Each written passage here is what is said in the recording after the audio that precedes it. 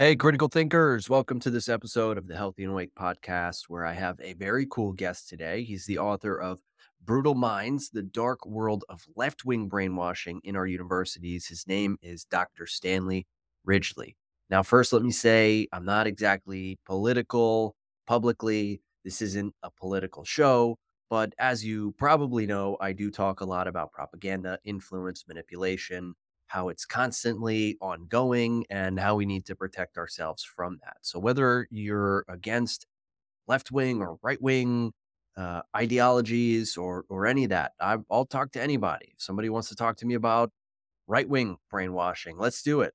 But nonetheless, whatever side we're talking about, it's still important to pay attention to these things with an open mind and scrutinize it, especially if we maybe identify, right? I'm not against anyone here. I'm not trying to judge or attack anyone here.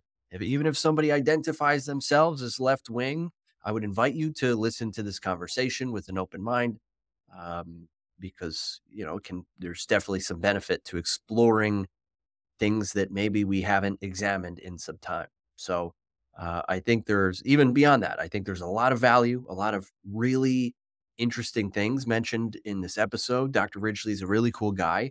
I have here a list of some of his credentials. I'm going to read them off. So, first, Brutal Minds is a book that explores the ways in which left wing ideology has infiltrated and influenced higher education in the United States. Dr. Ridgely is a professor and scholar who has taught at various universities and has taught at Temple and Drexel, as well as China, India, Russia, Colombia, Singapore, and Spain. He has written extensively on topics related to education, politics, and culture. He has also authored Strategic Thinking Skills for the Great Courses, which is a very big, awesome company if you like learning. And of course, critical thinking is what we're all about here. Further, he has been interviewed by various media outlets about his book and his views on education and politics. He is a former military intelligence officer and Russian linguist for the United States Army, and he holds the world record for juggling the most chainsaws at once. Okay, I made the last one up, but the rest of them are all true. I just added, there's so many cool things on this list. So if you're listening to this episode, the day that it goes out, or even the week that it goes out, I'm doing a promotion on my LinkedIn because LinkedIn seems to be actually the most active social media platform for me, funny enough. But on LinkedIn, I will be posting this episode there where you can share it for the chance to win a free signed copy of the book. And it's really a great book. So please check that out. You can always go to mikevira.com to find my social media handles and all that at the bottom of the page. You can also go to brutalminds.com if you want to read more about Dr. Ridgely and his book. Of course, you can buy it anywhere books are sold. And without further ado, let's get into it.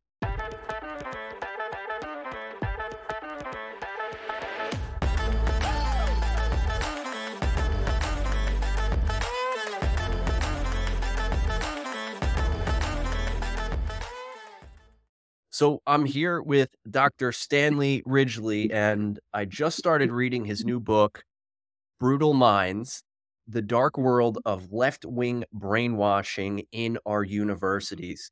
Now, I'm not necessarily a very political person. This isn't exactly a political show, but we do talk a lot about propaganda and ideologies and persuasion and influence. So I was immediately attracted to your book. This is a story of one of the great subterfuges in American history.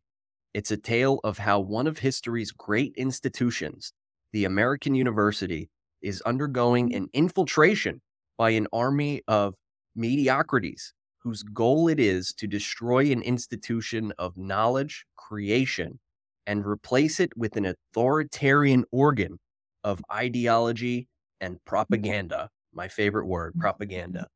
So, doctor, can you help me understand why this might be important to the listeners of this show?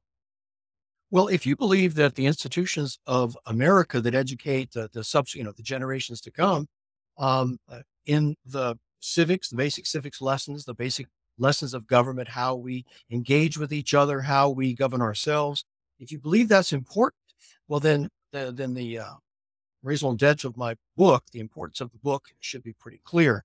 If we indeed believe that our institutions are important, religious institutions, educational institutions, governmental institutions, and that they serve as the bedrock of the freedoms that we enjoy, the hard-won freedoms that we enjoy, then um, any intentional systemic attack or assault on those institutions should concern all of us.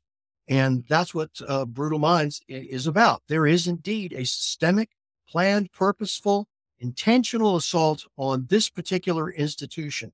Now, perhaps there are other institutions that are under assault as well. I can't speak to those, but I can speak to the institution of higher education very succinctly, very deeply. And it worries me, it troubles me that this sustained assault has been going on for at least 20 years. Some would say a lot longer, but I'm concerned primarily with the last 20 years. And I think that this is the actual, what is new that is offered by Brutal Minds. It's not a recapitulation of what we all think and know to be true. And that's one of the hardest, most frustrating things I've had to confronted with respect to this book is that most folks will say, who are also good thinking folks, smart folks will say, oh, yes, yes, yes, I know all about that. I know all about the indoctrination. I know all about the brainwashing, et cetera, et cetera. Well, no, you don't. No, you don't. You know that there's something going on and you kind of know who the villains are. You kind of know who the good guys are, sort of. But this book really lays it out there and says it offers some very surprising revelations that the enemy is not who you think they are. Folks like myself, my counterparts on the left in the faculty, these folks, the gadfly faculty, the Twitter celebrities, the folks who say outrageous things, the folks who wear the berets or the backward newsboy caps and wearing the leather vests and, waving a copy of the Capitol, a Das Kapital. That's all well and good, but those are kinds of gadfly folks that we all kind of make fun of and we tolerate their unusual personalities. Those aren't the villains.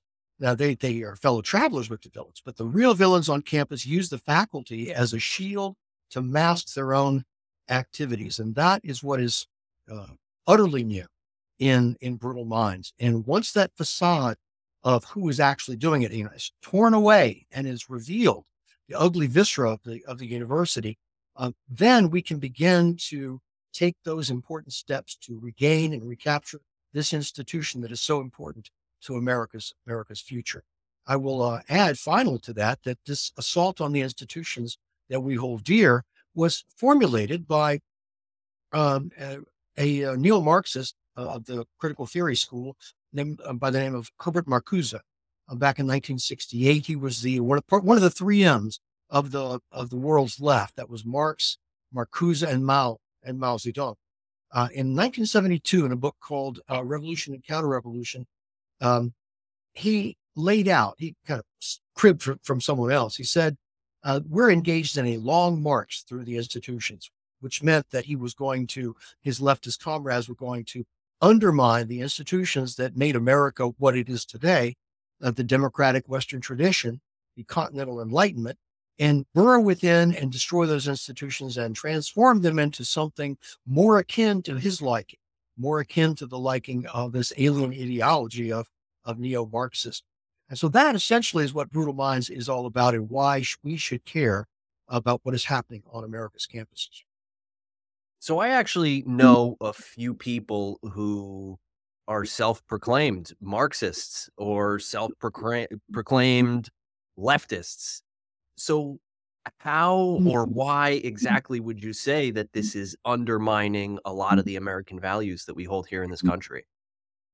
Well, I know some Marxists too. I mean, I knew one of who was the head of Temple's University Press years ago. He moved over to another university. I won't say which university it is, but he was a very committed Marxist. Recognized the realities of capitalism, that he had to earn a living, which is kind of ironic when you think about it. I'm going to pay lip service to Marx, but while I'm earning a good living here in the America, enjoying that American way of life. That's kind of typical of these folks. So the idea that there are committed Marxists among us, this is not an untruth. There are committed Marxists. They usually enjoy the perquisites of life that is 20, 25 levels above life as we know it on the streets of the United States. They're insulated from the implications and the results of their own policies, much like the old Communist Party nomenclatura of the old Soviet Union, insulated from the policies that the Soviet dictatorship was imposing on the people, this forced equality that that the nomenclatura, the elites of the Soviet Union, really never had to engage in, never had to experience themselves. And so that is one of the problems, that the folks who are committed Marxists, probably people people you'll like, you can have those wonderful conversations with them, who are but yet committed to undermining institutions that make America, that ironically provide them with the platform to do and say what they say they're going to do. And so that's the paradox of our time.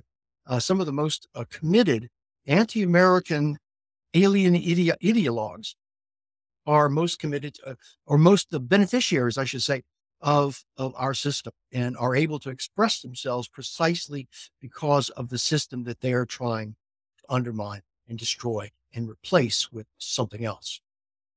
It is pretty unique here in the country how with freedom of speech, unlike many other countries, how you can sort of express a lot of these thoughts against American values Yes. where, many other places in the world, you can't do these sorts of things the way they're done here. So it is very interesting. And I wonder, you're definitely in a space, in the academic space where a lot of this brainwashing does happen to a lot of vulnerable minds who maybe aren't looking for this sort of thing. They can be more susceptible to thought reform, as you put it in the book. Mhm. So I actually have a few questions. What would you say you do differently beyond obviously publishing this book? In the academic setting, what would you say you do differently from some of the professors who might be more in line with some of this brainwashing type stuff? Well, I think it has to do with how you view the institution that we're talking about here, higher education, the university. It's one of Western Enlightenment tradition's greatest creation. Of course, the university goes back more than 1,000 years, but the university as we know it today is a product of the last 300 years, following the scientific revolution, following the Enlightenment, and I'm referring to the Western European University, which is really the only incarnation of the university that has really flowered and allowed a diversity of thought to blossom within the walls where we can discuss these ideas. Um, really, when we talk about diversity, people really misunderstand the current terminology and don't understand or simply are not knowledgeable about the fact that this is part of the Enlightenment tradition. The idea that you have different ideas come in, and they must engage with critics, and they must be able to answer critics, because that's wrestling with these ideas. That's how you generate knowledge that is valid. This is what we learned from the scientific revolution, and the Enlightenment tradition. The Enlightenment ideas gave us that leeway to go ahead and do this. And if your ideas are found wanting, well, they are ushered to the exits, very much like astrology was ushered to the exit, very much like flat Earth society, flat Earth theory was ushered to the exit, phrenology ushered to the exits. They were found wanting. They were not scientifically based.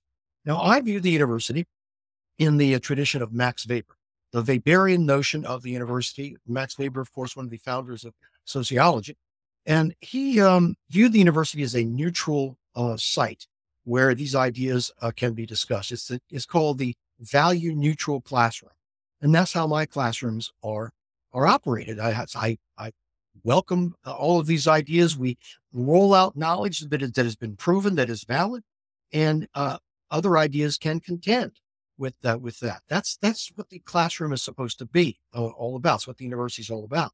Now, the esteemed colleagues, many of them, view the university differently. I will allow Frederick Jameson, who was he's still alive now. He's a prominent Marxist theorist back when I was at Duke University, and he was at Duke University during my graduate years. He said then that the purpose of the university is to train the cadres for the struggles of the future in Marxist theory. Now, this was his view of the purpose of the university. What certainly is different than my view, that Max Weber's view of the university, and many traditional liberals' view of the university. The idea that the university should be this crucible of indoctrination, whereby we know the truth. We being those who are admitted to the province and the realm of the anointed, those who have achieved what one of our my philosophical colleagues over in the philosophy department calls critical consciousness. This is a critical theory. Notions come out of critical theory, critical pedagogy, and they use it all the time.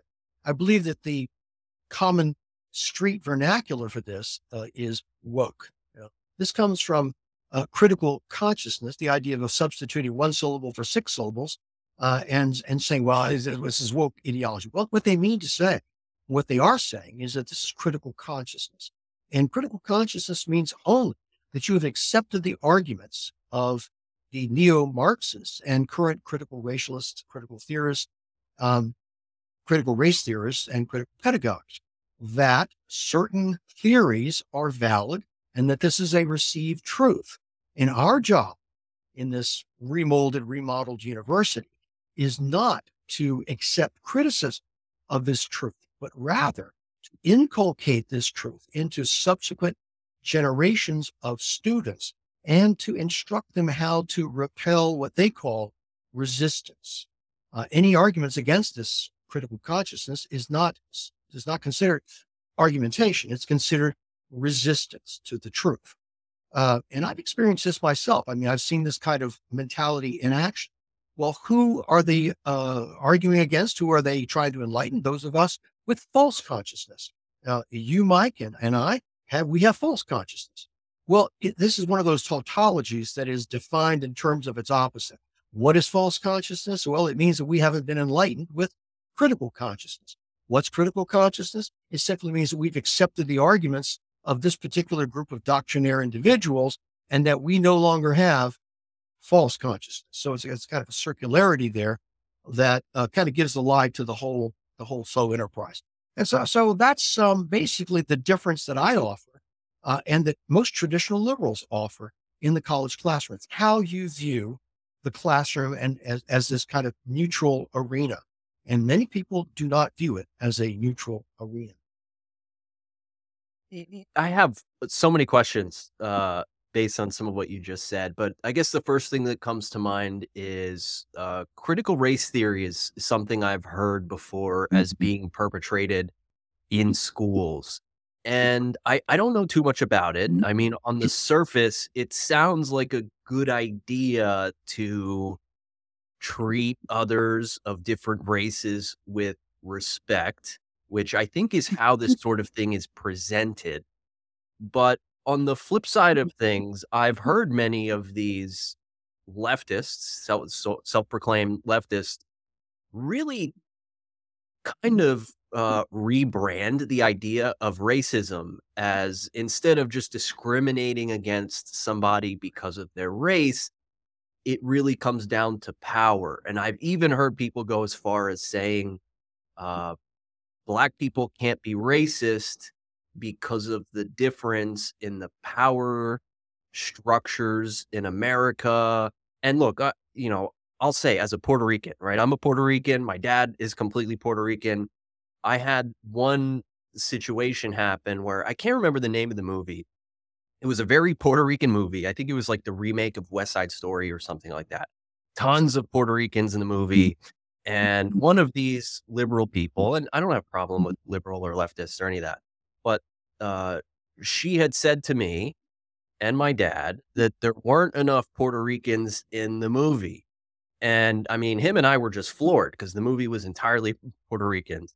And my first thought when this happened was, is this the result of this type of critical race thinking? I mean, she is not at all Puerto Rican. We were totally fine with our portrayal in this movie. And I mean, maybe this is a silly example to use, but it just seems like things have gone a little weird in some way. Am I like kind of on the right track here with this sort of thing? Well, I think you're very much on the right track. And I think what you just saw was an example of folks who are so imbued with this particular view of things that they're engaged in constantly in what I've always called ethnic bean counting. They're always toting up the ethnic beans and making sure that they match up well with some sort of internal calculus of what things should be. And of course, that notion of what should be is constantly shifting, and it's really never made explicit. And it always depends upon the situation. And I think that the fact that you identify this person as a white woman rather than Puerto Rican, and here she is having the audacity to speak for the Puerto Rican people in a venue that is catering to that particular audience, and yet she feels qualified to comment on these issues. Going back to the very first thing you said about critical race theory, of course, this is in its purest form, in its earliest form back in the 1990s, it emerged as a legal theory, emerged from critical legal theory. The idea was exploring racial constructs or using as they like to say, racial lens, examining the law. And there's some fruitful things you can find by applying what we can call or may call a particular lens. And all a lens means is that you're looking for certain facts. And this is all really just codified confirmation bias. You know as well as I do that confirmation bias, it tells you that you're going to find exactly what you're searching for. And when you're searching for something, you're going to ignore everything else. Well, when I hear, and when you hear, and when anyone hears this notion of, well, we're going to be examining the curriculum with a critical racial lens, already you should cock an eyebrow and know that you're dealing with high fraud here, because what you've just heard is that we are going to be dealing with this particular issue, the curriculum, only with this particular lens, which means our confirmation bias. We're going to be looking for things that confirm our prejudices. And once we find these things, then we can say, aha, this theory has been confirmed, rather than say, well, maybe we should use a more broad-based notion of finding various causes and effects, looking for the interactive effects, rather than looking for a preconceived notion that what we're going to find is what indeed we do find. And so that's the idea of most ideas that I've seen in this qualitative critical race theory, critical pedagogy, the modified social sciences that have kind of really corrupted the social sciences. That's not really research. What we find is, I call this guarantor methodology, where political scientists, I'm not political science, but mainly sociologists and these critical race theory types are looking for something in particular, and they're going to find it because, and if they don't find it, they're going to interpret the results so that it then confirms the theory. Everything that they find turns out will confirm what they were looking for, going to confirm the premise on call. Now, let's see, you mentioned also that folks tend to embrace this kind of theory. We can identify these folks because they tend to utilize certain jargon. And the idea that you have recognized that they being, of course, the folks who are engaged in this type of prestidigitation, legerdemain with regard to the language, George Orwell warned us about this, where that war is peace and slavery is really mastery, and that all the opposites become the actual definition of war. Now, racism has become a word. They were doing this back when I was in graduate school. They were teaching young undergraduates that racism is really not prejudice against certain people by virtue of their race, which is exactly what it is. And instead, racism is prejudice plus power. That's the redefinition of it. Now, no one said that this is acceptable. What they wanted to do was to redefine the language so that what they were accusing others of being guilty of, they could no longer be accused of this particular malady, racism. That's the whole purpose of redefining something in terms of prejudice plus power. Now, even if you do accept this fraudulent definition, which has become extant, I think, in a lot of university campuses, which is why whenever you say, well, what you're engaged in is racism, you're referring to someone who exempts themselves. It kind of rolls off their back because, you obviously are not privy to the real definition of racism. And there is no such real definition of racism. It's completely a contrived mechanism that exempts the people who use it from being accused of the very thing of which they themselves are guilty. That's what's going on here. Orwell knew all about it. If you understand how the language works with regard to propaganda, with regard to the magic thinking that leads folks to repeat certain phrases that don't really mean anything, They utilize thought terminating cliches. They utilize the lingo, the jargon of really what cults use when they're trying to recruit people. They're trying to get them to recite the very same things. Let me give you an example of what I'm talking about here, moving from the abstract level to the specific level. One of the worst examples of this is the accusation by groups that anyone who articulates an argument in a certain realm is suddenly becomes far right. And you've seen this. You've seen this in the media who latch on to this. And here's the practical example. There's a group called Moms for Liberty, which is engaged in parents concerned about what their children are being taught and exposed to in the public school system. And this is how it began, I think about 2 or 3 years ago. And it was an amazing grassroots movement that exploded because it tapped into what people had been saying to each other. And then suddenly they find, wow, I found that there's a lot of other people concerned about what the leftist slash critical theorists have been inserting into the curriculum at the secondary and primary and elementary level. And I don't really agree with this. I want to find out. Number one, there's secrecy around it. I want to find out what's going on. And number two, I want to have a say in this. And suddenly we find that if the tactic, here's how it's is utilized.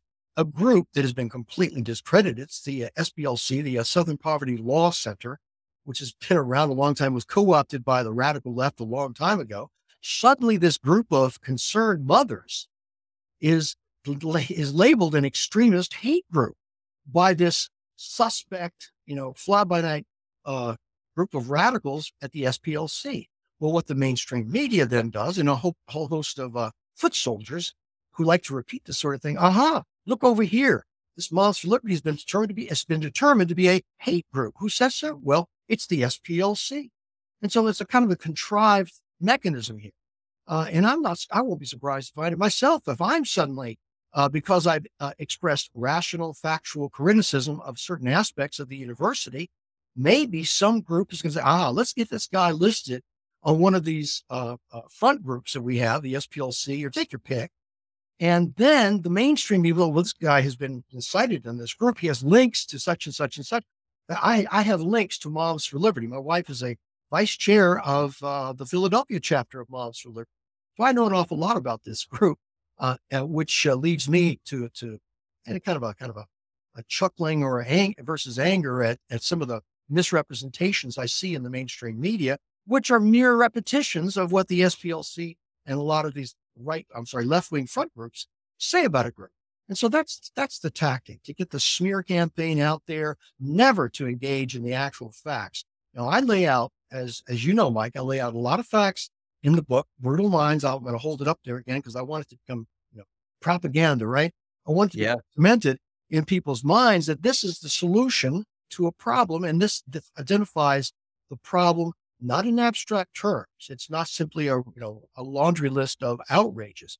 No, it says who is doing what to whom, how they're doing it, why they're doing it, where they're doing it, and what we can do to help put a stop to it, because it's atrocious. It's a tragedy, and it can be stopped if we understand the mechanism that is involved.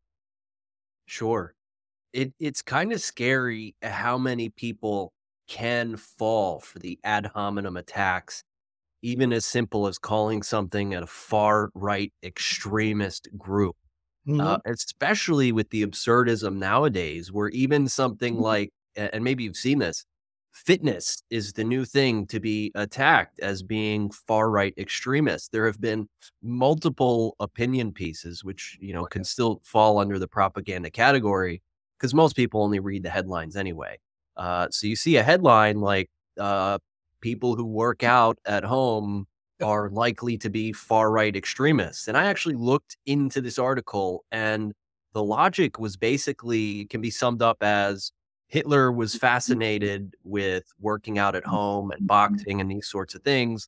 So by that measure, you can compare people who are similarly interested in exercise at home to Mhm. being like Hitler and a far right extremist. So, clearly these types of things to the discerning eye are ridiculous and absurd. But it can be tough to see that sort of thing if you are already indoctrinated, because propaganda or, thought reform agendas aren't exactly labeled, right? It's not going to say, hey, by the way, this is propaganda. Just be aware of that. So I guess whether you have a young, impressionable mind Yeah. in the classroom or whether you have someone flipping through their social media feed or watching TV, what would you say are some of the red flags that maybe people can look out for to prevent being indoctrinated? Well, that's a very complex question. I'm going to start at the very beginning when you were talking about, good health is extreme far right extremism. Working out at home is far right extremism. A good healthy diet. That's what worrying about your weight. Well, that's a healthy. All and everything that that is healthy and good for you. Going to church, being a disciplined person, being on time, being punctual, being committed. All of these things suddenly are to be attacked, and it's all part of the right. It turns out almost everyone is quote unquote far right. If you look at the university, I tell my colleagues that who are traditional liberals, whether you know it or not, you're now on the far right, and these are traditional liberals who have always been in favor of that traditional liberal agenda.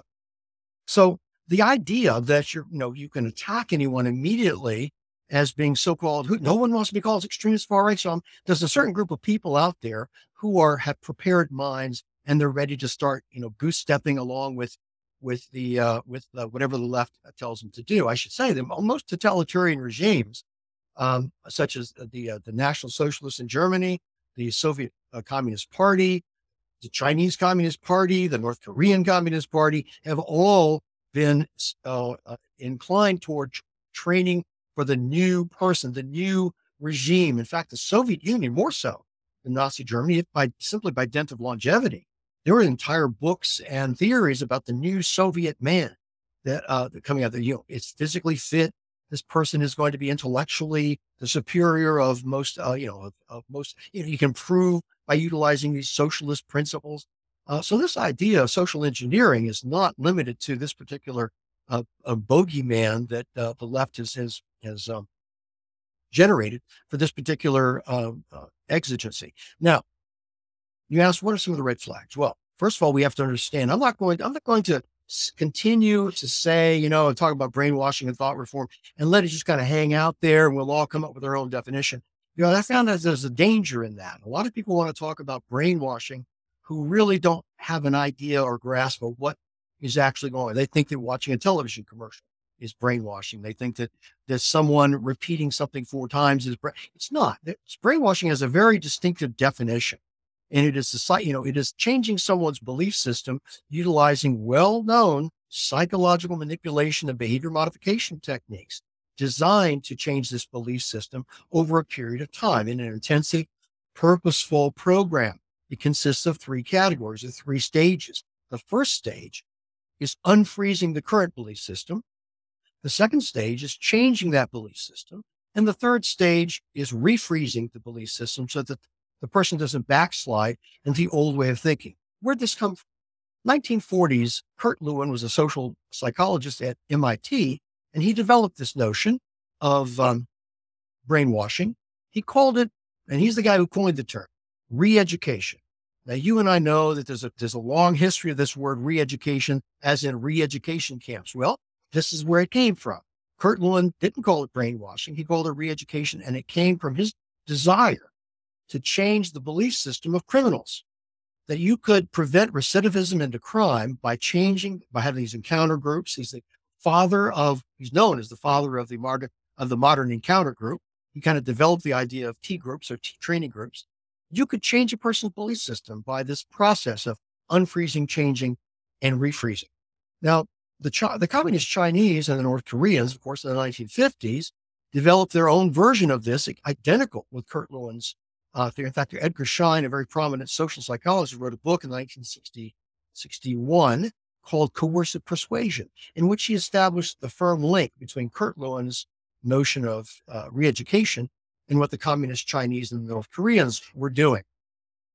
Fast forward to today, And we find that the only place that brainwashing is actually practiced in the United States on a large scale are in modern American style cults and on the college campuses.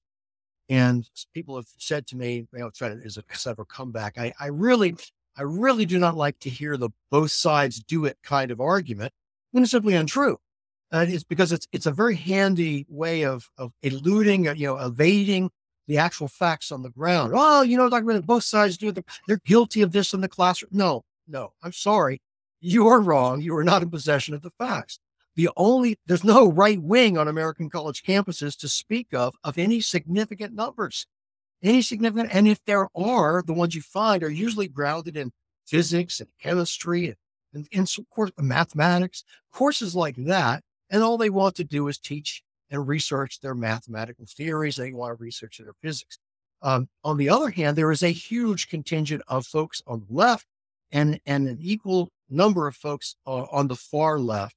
Many of whom, I say most of whom, are not in the faculty, but in the bureaucracies. And there's a very good reason why they're in the bureau and fill out the bureaucracies. Well, what's the ratio of the people I'm talking about here? Um, Samuel Abrams, a professor at Sarah Lawrence College, did some recent research. When I say recent, I mean within the last 2 years, found out that the ratio on the college campuses of liberal to conservative professors is 6 to 1. About 6 to 1. Now, that seems pretty stark. But that's the kind of thing that we've always had to deal with. I'm, of course, in the one. I'm still searching for the other folks that this ratio says exist, but I haven't found them yet on people on my side of what might be called the ideological divide. But what's most significant about this is that in the bureaucracy, the folks that would all surround us in staff positions and make all these kinds of policy decisions, they outnumber, or I should say, the ratio of liberals to conservative, radical left to right is 12 to 1. More than twice as much, 12 to 1. And there's a very specific reason for this disparity on the campus. Now, I'm going to pause here for a second. I'm going to get to that question you asked me, what are the red flags and how to avoid it. First, we have to understand what it is we're avoiding and why. And why we have to worry about it, because this 12 to 1 disparity is not an accident. And I'm going to tell you the mechanism whereby this 12 to 1 disparity in the bureaucracy, number one, how it happens, and number two, why it's important and why it overshadows what the faculty may or may not be doing in this, and why the faculty are going to be the last to find out and probably the last victims of this leftist bureaucracy that I'm describing. Now, how does this happen? How does 12 to 1 bureaucracy occur on the campus? I've had conversations before, and I think you and I have chatted in the past and had good conversations on this. If I were to say, and I would say one of the main responses I get from people, oh, it's a conspiracy theory. It's a conspiracy on the camp. No, there's not a conspiracy on the campuses at all. And the example I like to use, if you notice that your money is being taken out of your paycheck, and you calculate it's like my daughter when she had her first job, she was working at a library. She says, wait a minute, this check is not as much as it should be. And she thought someone was stealing money from her. And I said, oh, well, now you have, she was a young liberal. And he said, now you understand that someone is paying for all these wonderful programs that you thought were free. And so that was her introduction to the idea of taxation. And so if I were to say to you, well, confiscation of wealth, it's the government that's doing it. If you did not know anything beyond what I told you, you would say, oh, Dr. Ridgley, that's a conspiracy. The government's not taking money. And, but you don't say that. You don't say that because you're well aware of the bureaucracy called the IRS that is confiscating your wealth, a certain percentage. You know how much it is. It's reported to you every month. And at the end of the year, there's a reconciliation called your tax filing. And if you don't pay your taxes on time, you will become very familiar with the IRS. So there's no conspiracy. You know the mechanism that generates this outcome, right? Well, most people who don't know the mechanism that generates the outcome of the 12 to 1 left to right outcome on the college campuses. And that mechanism is 3 points of a triangle. Okay. It comes from out of schools of education. schools of education are completely indoctrinated, permeated with crypto Maoist education theory. There's no debate on this. They're proud of it. They're members of the pantheon of readings of Henry Giroux and Ira Shore and Michael Apple and Paulo Freire were and are all committed Marxists. They say this. This is not a point of contention here.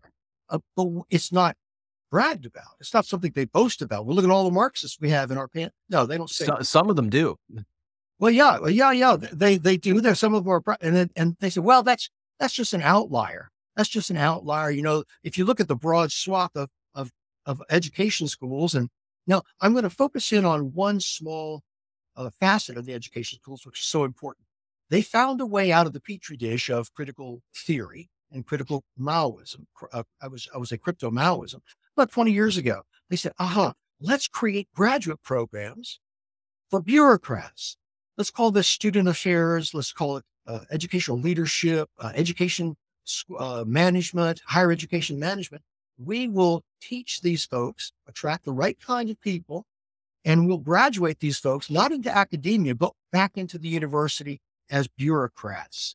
So suddenly we have this, now we have this answer to the 12-1, because they're all 100% indoctrinated with this particular ideology. And why is that important? Well, they began teaching and have been teaching their own parallel curriculum called the co-curriculum for the past 20 years. What's the co-curriculum? Well, it's a collection of fake classes taught by fake faculty, bureaucrats, and some of them even offer a fake transcript. I know that it's Rutgers University and St. John's University. They offer this fake transcript for the stuff that you have been taking, like workshops outside of classes, and this appears in your as part of your official transcript. And almost all of this stuff they teach is taught by mediocre bureaucrats. I know many of them here at my own university that are simply not qualified to be teaching anyone anything, primarily because of the lack of qualifications, and number two, by virtue of the ideology that they embrace. Off campus, these folks become members of the third point of the triangle, and that is these off-campus guilds or clubs called professional organizations called the ACPA and the NASPA, ACPA and NASPA.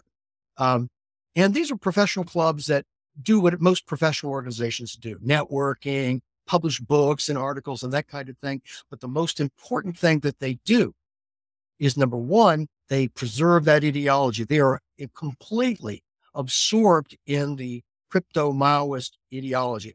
I should know, I'm a member of both of those organizations, joined particularly to research the point of this book. So I'm privy to a lot of the behind the scenes machinations. So you're an infiltrator. I'm very public about it. I'm telling your audience right now on this show, that and if there's nothing to hide, well, then there's no problem with that. And I don't lie about anyone. I simply present what they say. The most important, though, the second most important, the two most important, one is that they are permeated with this ideology of decolonization and anti-racist, et cetera. They being these organizations, set the educational standards for the education schools in these graduate programs. Think about that for a second. So now you have the perfect feeder system, don't you? This is the bureaucratic mechanism that I just told you about that is now revealed, and what is revealed in Brutal Minds. It tells you who's in it, how it operates, and you've got the circle of vice of people that are training these recruits to go into the bureaucracy, who then try to utilize their access to students, and they abuse their access to students by running this. They call it milieu management, 24/7 messaging of this ideology. And then they go off and they learn how to do this in these training institutes, these professional clubs. They offer something called the Institute for the Curricular Approach, whereby they train these mediocre bureaucrats how to run the workshops, how to utilize the brainwash programs, the brainwash techniques. And then they send them back into education schools, and they set the standards for the education schools. And so it's very much, if you know anything about Louis Althusser, the communist Marxist theorist, he had a theory of capitalism that is capitalism reproduced on the college campuses. This is a perfect Althusserian view of bureaucracy. It's brilliant. It's a brilliant scheme if you're on their side. And what I do in this book is to reveal that. And I will certainly pause because I've been speaking at length, but I will tell you what it is they actually do on the campus specifically that students should be aware of, and then how, those red flags you asked about, how to avoid it. So I've been a long time answering that question, and I still haven't finished answering it. Hey, listen up. I know interruptions are annoying, but I'm not here to plug somebody else's business. There's no sponsorships here at this podcast, at least not right now. So please just give me 60 seconds. Hear me out. Of course, my podcast here is the Healthy and Awake podcast, but my business is called Red Pill Health and Wellness. And what I am all about is talking about propaganda and influence and the way that a lot of institutions and organizations like to pull our strings and get us to act in ways that we didn't exactly think of on our own. They're kind of just plugged into us from these people pulling our strings and pushing our buttons. So I do spend a lot of time talking about that. But where I am really helpful and where my business is really helpful is we teach people about these tactics so that they can prevent themselves from being influenced by others. But even more importantly, how we can leverage those same influence tactics so that we can accomplish our goals around health. And quite frankly, the same tactics go beyond health. You can use these tactics to make money and improve your life in other ways and all sorts of things. So I offer a specific system within my program, the Red Pill Your Health program, so that you can keep working on your goals beyond the 4-month program, or maybe you want to do one-on-one. But I offer a specific system so that you can, without fail, implement your goals in a sustainable way, basically for the rest of your life. I offer you tools that you will always have at your disposal, tools that are personal and individualized to you and you specifically. So please check out my website. MikeVera.com is probably the easiest place to go to see my business and the program. But the official website is redpillhealthandwellness.com. MikeVera.com will just take you there. It's shorter, it's easier to remember. So that's it. Let's get back to the show. Well, I do have a follow-up question that Sure. I think will help further elaborate on that. But I guess first, going back to the way you described re-education, it Right. actually sounds like there is at least a nugget of good intention in that. And you started by saying you can reform criminals to be productive members of society. And like the way you were describing it, especially the 3-step process, I'll be honest, it sounds very similar to what I do as a board certified health coach. First, we evaluate any of the obstacles or false beliefs that might be holding them back. Then we kind of try to break through those as best as we can. Then I wouldn't say I try to indoctrinate anyone. If anything, we open up a window of opportunity for them to figure out how they might indoctrinate themselves, like what they would want to instill as their own values and their own goals. So it does sound like a type of benevolent, like assisted brainwashing. They're doing most of the work and I'm there kind of guiding it along the way. So that might be a messy or maybe not relevant comparison. But my question is, do you think that those steps that you described about brainwashing or thought reform, could there actually be a benevolent application to that sort of thing? Well, if you look at the Kurt Lewin, he was no brainwasher. He was not trying to indoctrinate anyone. He was trying to fix a pathology that was prevalent in society.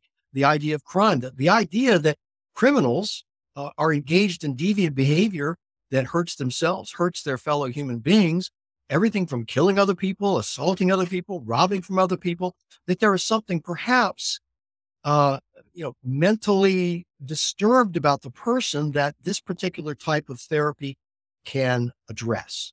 And he never claimed that it could address all problems that were brought to him. He said, "This is something we should explore. These are the techniques that I use." And what he said was, you could take most any therapeutic, legitimate medical procedure, and you can transformed that into an evil purpose. The Soviet Union completely destroyed the discipline of psychiatry. The Soviet government began to weaponize psychiatry against dissidents.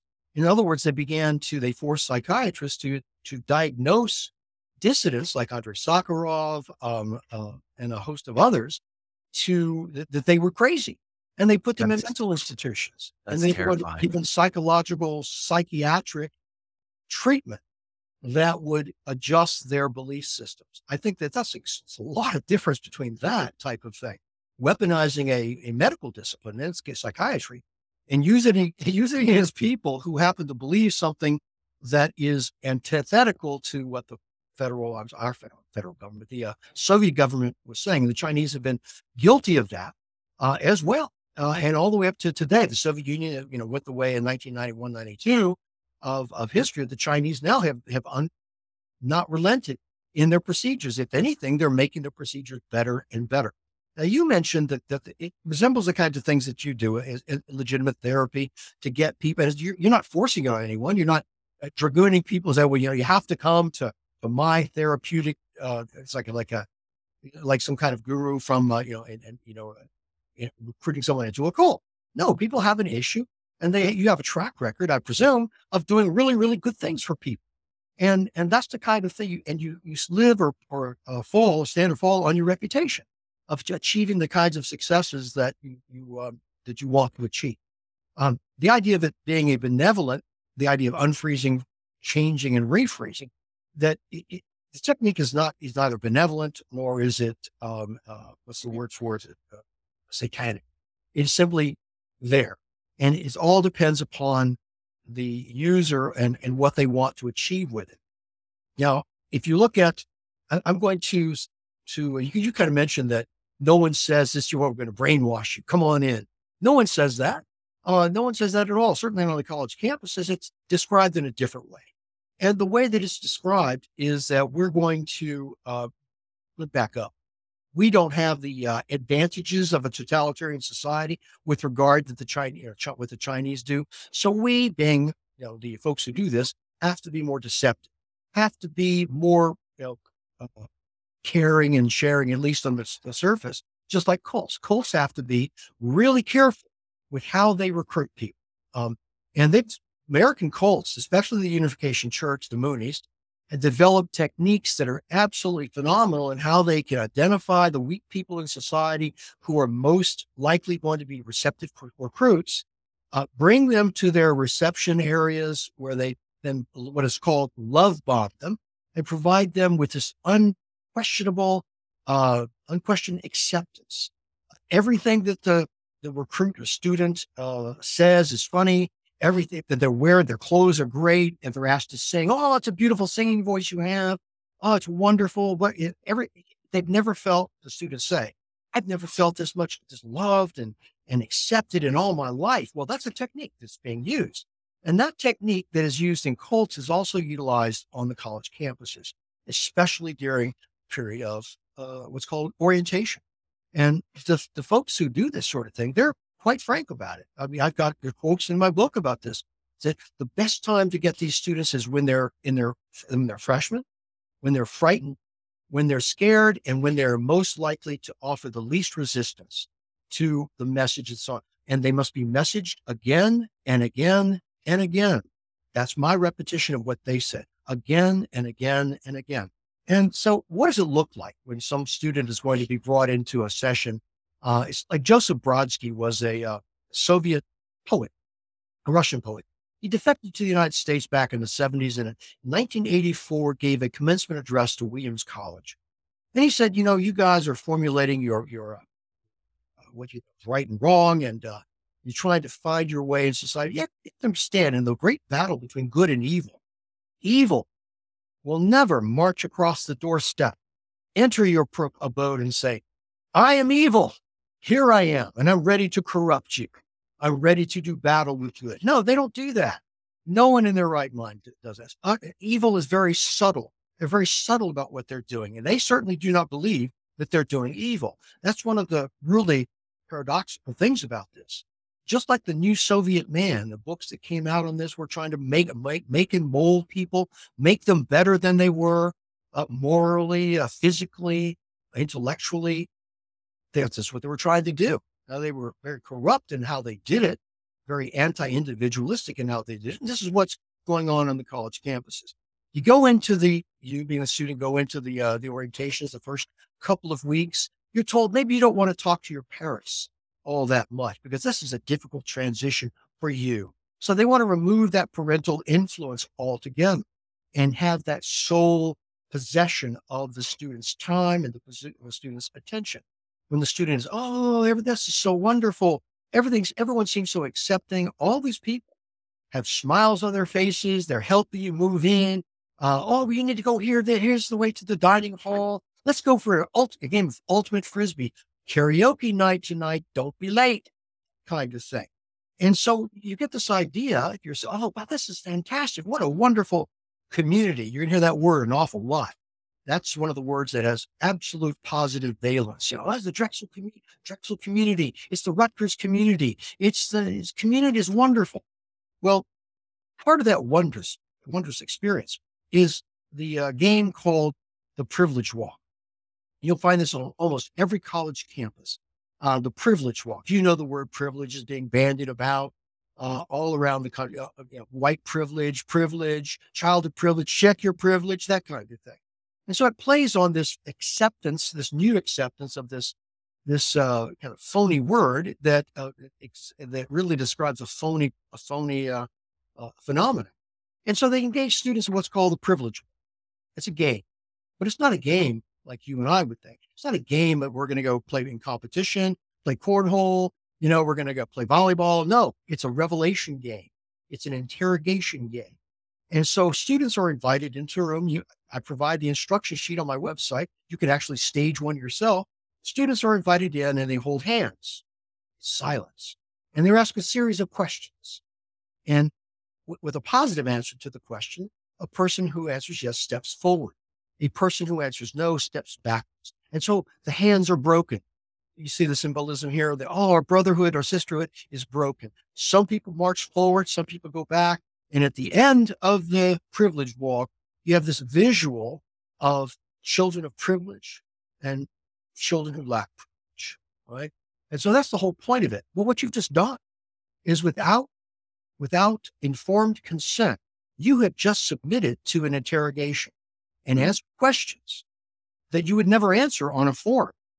But you've answered these questions. It's part of a game. It's transparency, et cetera, et cetera. This is good.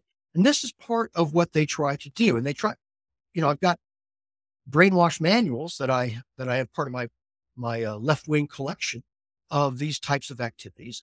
You, Mike, could become a brainwasher and run one of these programs yourself. All you have to do is go to this book called Teaching for Diversity and Social Justice and go to chapter 4, and we'll tell you exactly how to run a brainwash program, starting with the kind of thing I just referred to, game, to get people to get used to self-disclosure, get people to provide trust in you. And then just to interject real quick, I do make all of my clients stop talking to their parents and shave their heads. So I think that's, of course, just a joke. Well, maybe think about that for a second. I'm chuckling here, but some people out there are listening to the guy. Oh, really? Wow. Okay. The idea is to cut off the ties to the past. And I think you pretty much caught on to that. The idea that we're going to sever your contact for the past. Why? It goes back to what I talked to you about earlier about the critical consciousness and the false consciousness. You have a group of students here who have their parents taught consciousness, things like morality and religious upbringing, their investment in being on time and being committed to and doing hard work and excellence, those kinds of things. We're going to snap that and we're going to make that break with your parents, perhaps your friends as well. And we're going to get you into a climate of self-disclosure. These are their words. I've got the thing right here. Self-disclosure and trust. And, the thing is, now, to the red flags, when you get in a required co-curriculum, it's not being taught by a faculty member, and Lord knows who has approved this thing, faculty members are really unaware of what's going on with respect to this. And so that person is saying, you know what? We need to get you into a mode of self-disclosure. I'm going to model that. I'm going to disclose something about myself, which is usually something trivial. And then you are given an opportunity to disclose something about yourself. And then you're trying to get people to trust you. That word trust. Make yourselves vulnerable. That's part of the quasi, I should say, psychotherapy vernacular of today's college campuses, making oneself vulnerable. Hell no, you don't know. You don't want to make yourself vulnerable. No, don't do that. I'm telling you right now, if you're a student going into college and the first this group of people is telling you, oh, you need to make yourself vulnerable. You need to disclose about your family, about your friends, about your parents, us, and trust us. No, don't do that. That's one of my red flags in brutal minds. When you see that happening, and if they're talking with you in a kind of a strange vernacular about we're going to unpack the contradictions in society, we're going to help you peer into the relations of power and privilege. We're going to have you question your identity. When they start talking that way, you are in what I call a threat situation. And usually, I would say close to 100% of the time, the person saying this is not a faculty member. The person is probably some staffer off some odd corner of the campus who has a master's in higher education, which is where they learn this sort of thing. And suddenly this person is teaching you? I don't think so. That's not what you're paying for. It's not what your parents are paying for. The high tuition cost to have some yokel from the odd side of campus to run you through a workshop that is based on what's being done in communist China. That is all not my speculation. This is what they say. They don't say communist China, of course. They say Kurt Lewin. The words, you'll find in this book as well, right here. This is called Designing Transformative Multicultural Initiatives. There's a professor in here, in the education school, of course, who believes that her sessions should break down a student's sense of identity, should have the student question his or her sense of self, and to establish a kind of a vertigo, which paves the way to that changing of the belief system. And let me quote to you. Now, if you tell, I'll leave this to you and your audience to determine if this is what I'm describing fits the term brainwashing. Here's the quote. The process is confusing, disorienting, frightening. Students might feel out of control without known boundaries or familiar ground. They may experience strong emotion, such as anger, resentment, a sense of betrayal by those who were supposed to tell them the truth about the social world. End quote. That's the changing of the belief system. And these are the kind of emotions that they're trying to generate in students, getting students to cry tears of grief, that kind of thing. And then finally, when this new belief system has been articulated and they seem to be receiving it well, the final stage of transforming occurs. And here's what they say, quote, a new set of beliefs becomes home base for interpreting experience and creating meaning. The past is reinterpreted and reconstructed into a new frame of reference, end quote. You can find that in chapter 4 of this book right here, which is so popular. It has gone through 4 editions. I own all 4 editions. The latest edition came out in August of last year, 2022. The terminology will morph a bit, but the actual substance of the article remains the same. That's the brainwash on the college campuses. And I tell you, the kinds of red flags that you will experience when you see and hear those red flags, I tell you exactly what you can do to really put these folks on the defensive. If you don't do this, if you don't recognize the red flags, if you don't, if you kind of say, well, what's the harm in doing this? What's going to happen? Your students, I'm talking to parents now, your student's going to come home angry, alienated, angry at you at that first Thanksgiving break. And you're not going to know why. You're just going to kind of attribute it to maybe just a general growing pains kind of thing. Oh, students just going through a phase. No, they're going through a phase, all right, but it's an articulated phase. It is intentional. It is purposeful. And it's something that you can interdict. It's something you interdict simply by reading what's in Brutal Minds, being prepared for it. And then, if I had my druthers, I'd put a copy of Brutal Minds in the hands of every returning college student and every first time college student to read before they go to school. And you're like, wow, it's just what he said. It's just like what he said. I will tell you, Yeah. a young mother, a family, purchased a copy of Brutal Minds, and I saw her in a hallway after she had already started reading it. And she was like waving it. I mean, Dr. Ridgley, I want to let you know, I went on to the website for my kid's school and I looked up the stuff that I had ignored before. I looked to the section on student affairs, and all of it was right there. All the red flags, everything you said was right there in front of me, stuff that I ignored before because I didn't know what they were actually saying. And now I see the subterfuge, I see the masquerade, and my gosh, and she had already showed me, already taken all kinds of notes just for the first 3 chapters. And so that's the kind of reaction that I'm experiencing from Brutal Minds, and I hope I'm gratified by it. And I hope to collect enough of these types of anecdotes for the next edition coming out next year.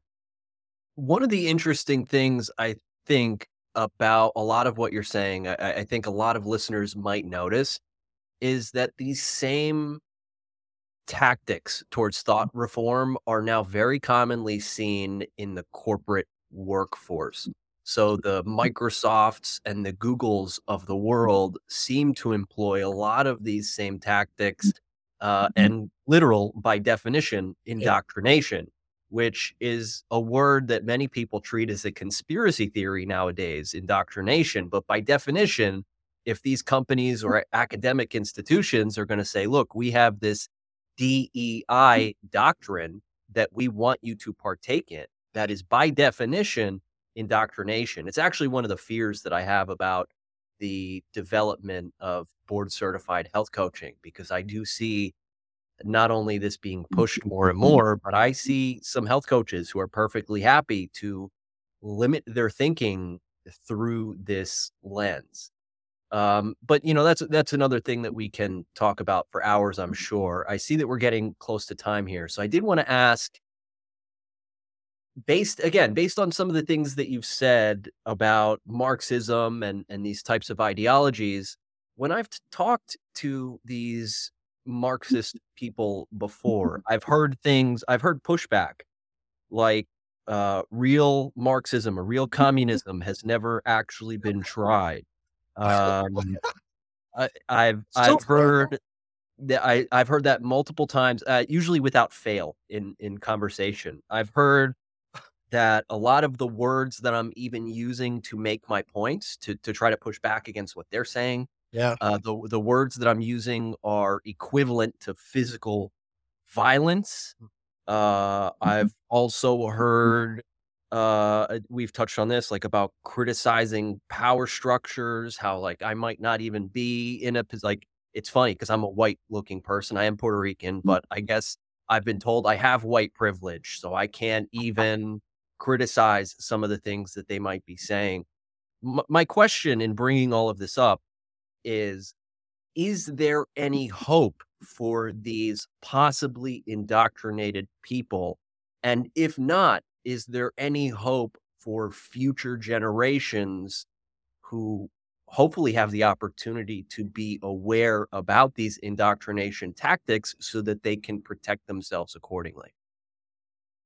there's a very fine book called Recovery from Cults, and it's a book that's edited by Michael Langone. And there are two of the pieces in that book are absolutely phenomenal. One is by Philip Zimbardo, he's the architect of the Stanford prison experiment back in Yeah. the 1870s. And the other is a person with the last name of Stein, who was actually a member of a cult and who managed to escape and became a cult expert and got her PhD in studying these types of things. And they offer a host of remedies that goes beyond that. I have a section on my own website called DEI deprogramming.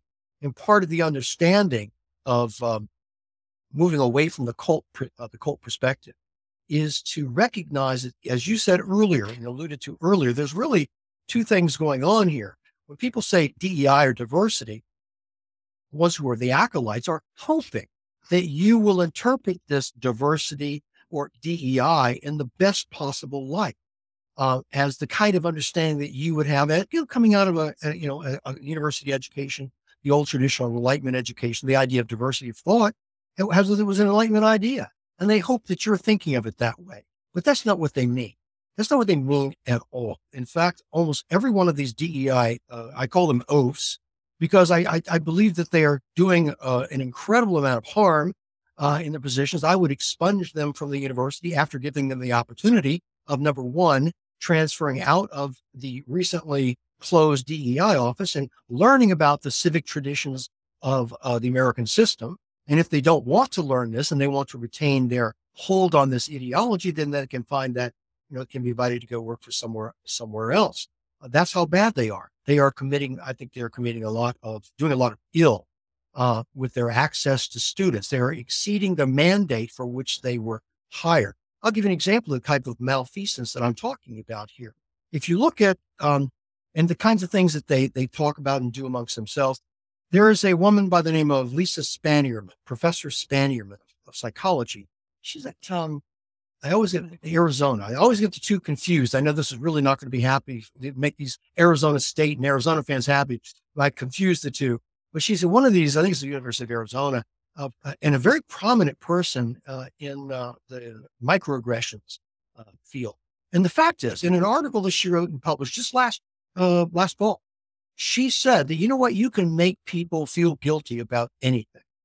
Anything. That's just the way human nature is. Nothing that I can show you videos of people who are in distress. I can have you do a reading. And by the end of, say, 2 weeks, you're going to be feeling very guilty about this, that you should do something about this. And she said, why don't we, she and her colleagues, why don't we mobilize this kind of ability to manipulate people into feeling guilty about the kinds of problems that we want to see addressed in certain ways, and then mobilize those people to do good for society. In other words, it's brainwashing, manipulating. I'm going to make you feel guilty about something you had nothing to do with, and then I'm going to give you something you can do to fix the problem that you had nothing to do with. And whether that problem, can be solved that particular way is really never discussed. The idea is that you've got to mobilize troops for that thing. The folks that say to you, I thought this was put to bed a long time ago. This notion of, well, it's never really been tried before. What an absurd statement to make, as if these people who are trying it are somehow less committed Marxists, less committed socialists than these folks are, less learned. Some of the most learned Marxist socialists in the world have tried this theory out, and with the best possible intentions and with the power at their disposal to force people into the roles that they've been assigned to. I give you the Soviet Union. I give you communist China. And we have had massacres and death by famine and by execution and by concentration camps on a massive scale. But that's not Marxism. It's never really been tried, that they say, from the safety of their sinecures in America's universities. That's patently absurd. I will tell you the truth. I will tell you that the services of the average plumber or carpenter, I value 100 times more than the contributions to our society than these so-called Marxists who sit in the offices and draw large paychecks many cases on the public dime. And so what can we do about this? I think that was the basis of your question. Is there something we can do? Well, yes. What we can do is we can do it on a long-term basis, and we can do it on a short-term basis. The long-term basis is we can celebrate the victories that our bold and brave state legislators are doing and state governors are doing in Texas and Virginia, and primarily in Florida, and also in Iowa, to roll back the infestation of this way of looking at the university and trying to transform this university. And they are trying to transform it. That's their motto, I should say. One of the mottos of one of these organizations I talked about is boldly transforming higher education. That's their motto. Boldly transforming higher education to make it safe for Marx and Mao. Well, we can put a stop to that. We can do it initially by parents and students, donors, alumni, letting college presidents and the boards of trustees understand that we know what's going on your campus right now. You need to answer some tough questions, and you just let us make a choice here. If you indeed agree with what is in this book, Brutal Minds, that it is indeed going on your campus, and you think it's okay, then fine. You get kudos for transparency, but we're pulling our kids out of this school, and we're going to deny you donations from your alumni base. That's one way to go about doing it. And the longer term, of course, is to continue to pressure school boards at that secondary level, and then pressure the legislatures to deal with the problem at the state university level system. And that will begin to cascade, I think. We're already seeing a repudiation of this grotesque ideological construct of DEI, and we're seeing people given the boot out of corporations. And one can keep our fingers crossed that they're going to be given the boot out of universities soon to follow.